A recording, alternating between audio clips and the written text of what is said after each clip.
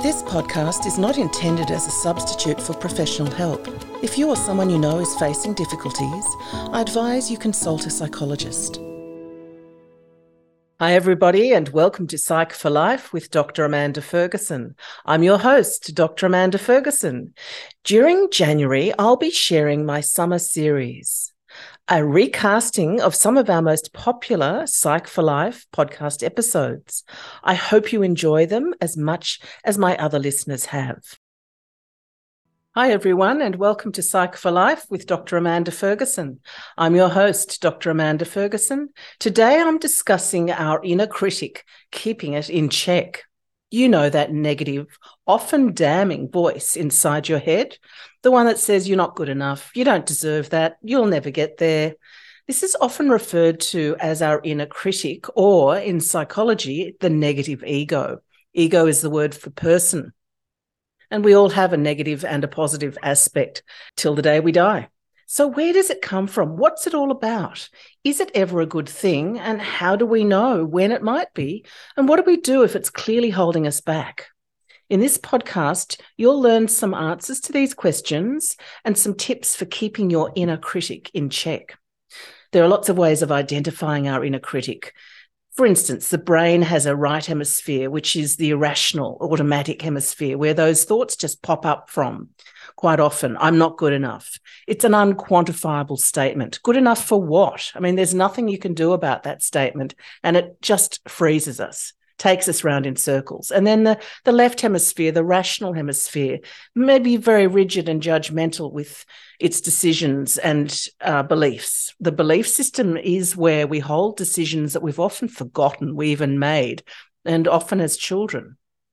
And then there's the other way of looking at all of this from a psychological aspect, which is in terms of the superego, or the executive function that oversees the rest of our personality. It's often said to be punitive or punishing when we're very judgmental on ourselves.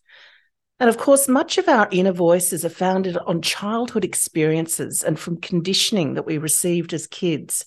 Research has shown that young girls benefit from constructive criticism, whereas boys respond better to praise for good behaviour and work. So girls in particular tend to internalise this critical way of managing themselves, pushing, judging, demanding of themselves. And while this may help them to achieve, it can also build this punitive or punishing superego. Parents can be unaware that their child is driving themselves into clinical anxiety, stress, or depression. A child will typically interpret their parents' words literally and personally. So imagine a child hears, "You can always do better. Just do your best. Forget being top of the class. Just get 100%. Make sure you do get 100%. All these phrases may drive a child to perform well, but it's unsustainable, of course. So what's the solution? What are some of the things we can do? Well, a key thing is to accept that we will always have this negative aspect to ourselves. And knowing ourselves is where it's so important to be able to manage ourselves. How does your negative inner critic play out? For instance, I know quite often when mine pops up, and I will literally say to myself, "Oh, you always say that." And so I'm dismissing it, but it's taken me decades to get to this point where I don't even get angry with it anymore. I'm just shrugging it off. I'm flicking it. So we need to identify when we're in charge of our inner critic. And this is when we make ourselves perform and focus, because we're using that inner critical aspect of ourselves where we can consciously drive ourselves. And we're conscious about our high standards. We may feel stressed, but we're still feeling in charge. Whereas when the inner critic is in charge, this is when we feel out of control. It's a spontaneous, automatic thing. When it pops up, it's powerful and can make us feel fearful and often hugely uncomfortable. We need to bring more energy to bear on the inner critic than it has. And this is how we overpower it. Anger is a really quick way of doing this. And look, here's my story. Decades and decades ago, when I was in my 20s, a psychologist explained all of this to me, and I was horrified to see how huge my inner critic was.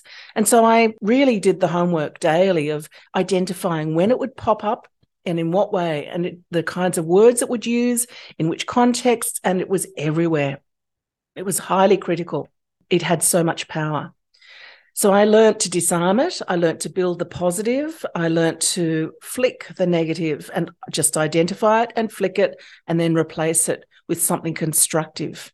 And this is a simple form of CBT, or cognitive behavioral therapy.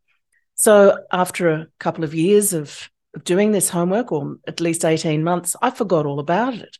And I'd started my psychology practice on the side of a day job that I had, a full-time job. And I remember getting off the bus towards my house and walking in my suit with my briefcase down towards my first client would have been waiting for me at my doorstep. And I recognized I was feeling quite nauseous.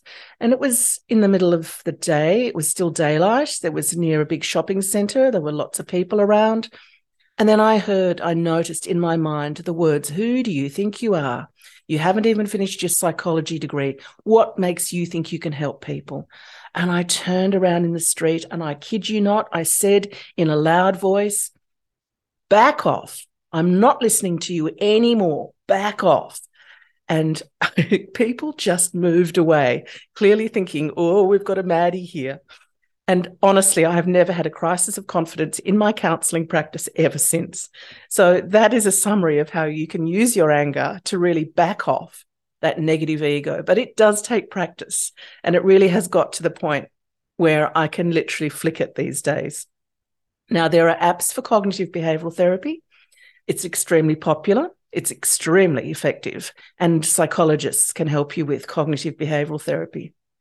Another really neat way of looking at all of this in a summary is when you catch yourself worrying about how you can't do something, stop worrying about how you can't and focus your energy on how you can. And that's another way of overriding that negative ego with the positive. And here's another really wonderful way of looking at the negative inner critic. It's apparently an old Cherokee parable about two wolves.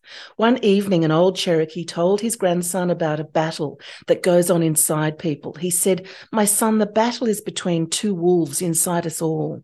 One is evil. It is anger, envy, jealousy, sorrow, regret, greed, arrogance, self-pity, guilt, resentment, inferiority, lies, false pride, superiority, and ego. The other is good. It is joy, love, peace, hope, serenity, humility, kindness, benevolence, empathy, generosity, truth, compassion, and faith." The grandson thought about it for a minute and then asked his grandfather, "Which wolf wins?" And the old Cherokee simply said, "The one you feed." If you've enjoyed listening to this podcast, please rate, review, and subscribe on Apple, Spotify, or wherever you're listening right now. Plus, don't forget you can access all of the resources mentioned in today's podcast via the show notes. Is there a pressing issue or topic you'd like me to discuss? Head to my Instagram at Dr. Amanda Ferguson and send me a DM. I love hearing from my listeners. If anything discussed in this podcast has caused you concern or distress, contact your general practitioner or health provider. To locate a psychologist in your area, call the Australian Psychological Society and find a psychologist service on 1800 333 497 or visit www.findapsychologist.org.au. If you or someone you know is in crisis, Lifeline is available 24/7 on 13 11 14 and Kids Helpline, again 24/7 on 1800 55 1800, and both are free of charge.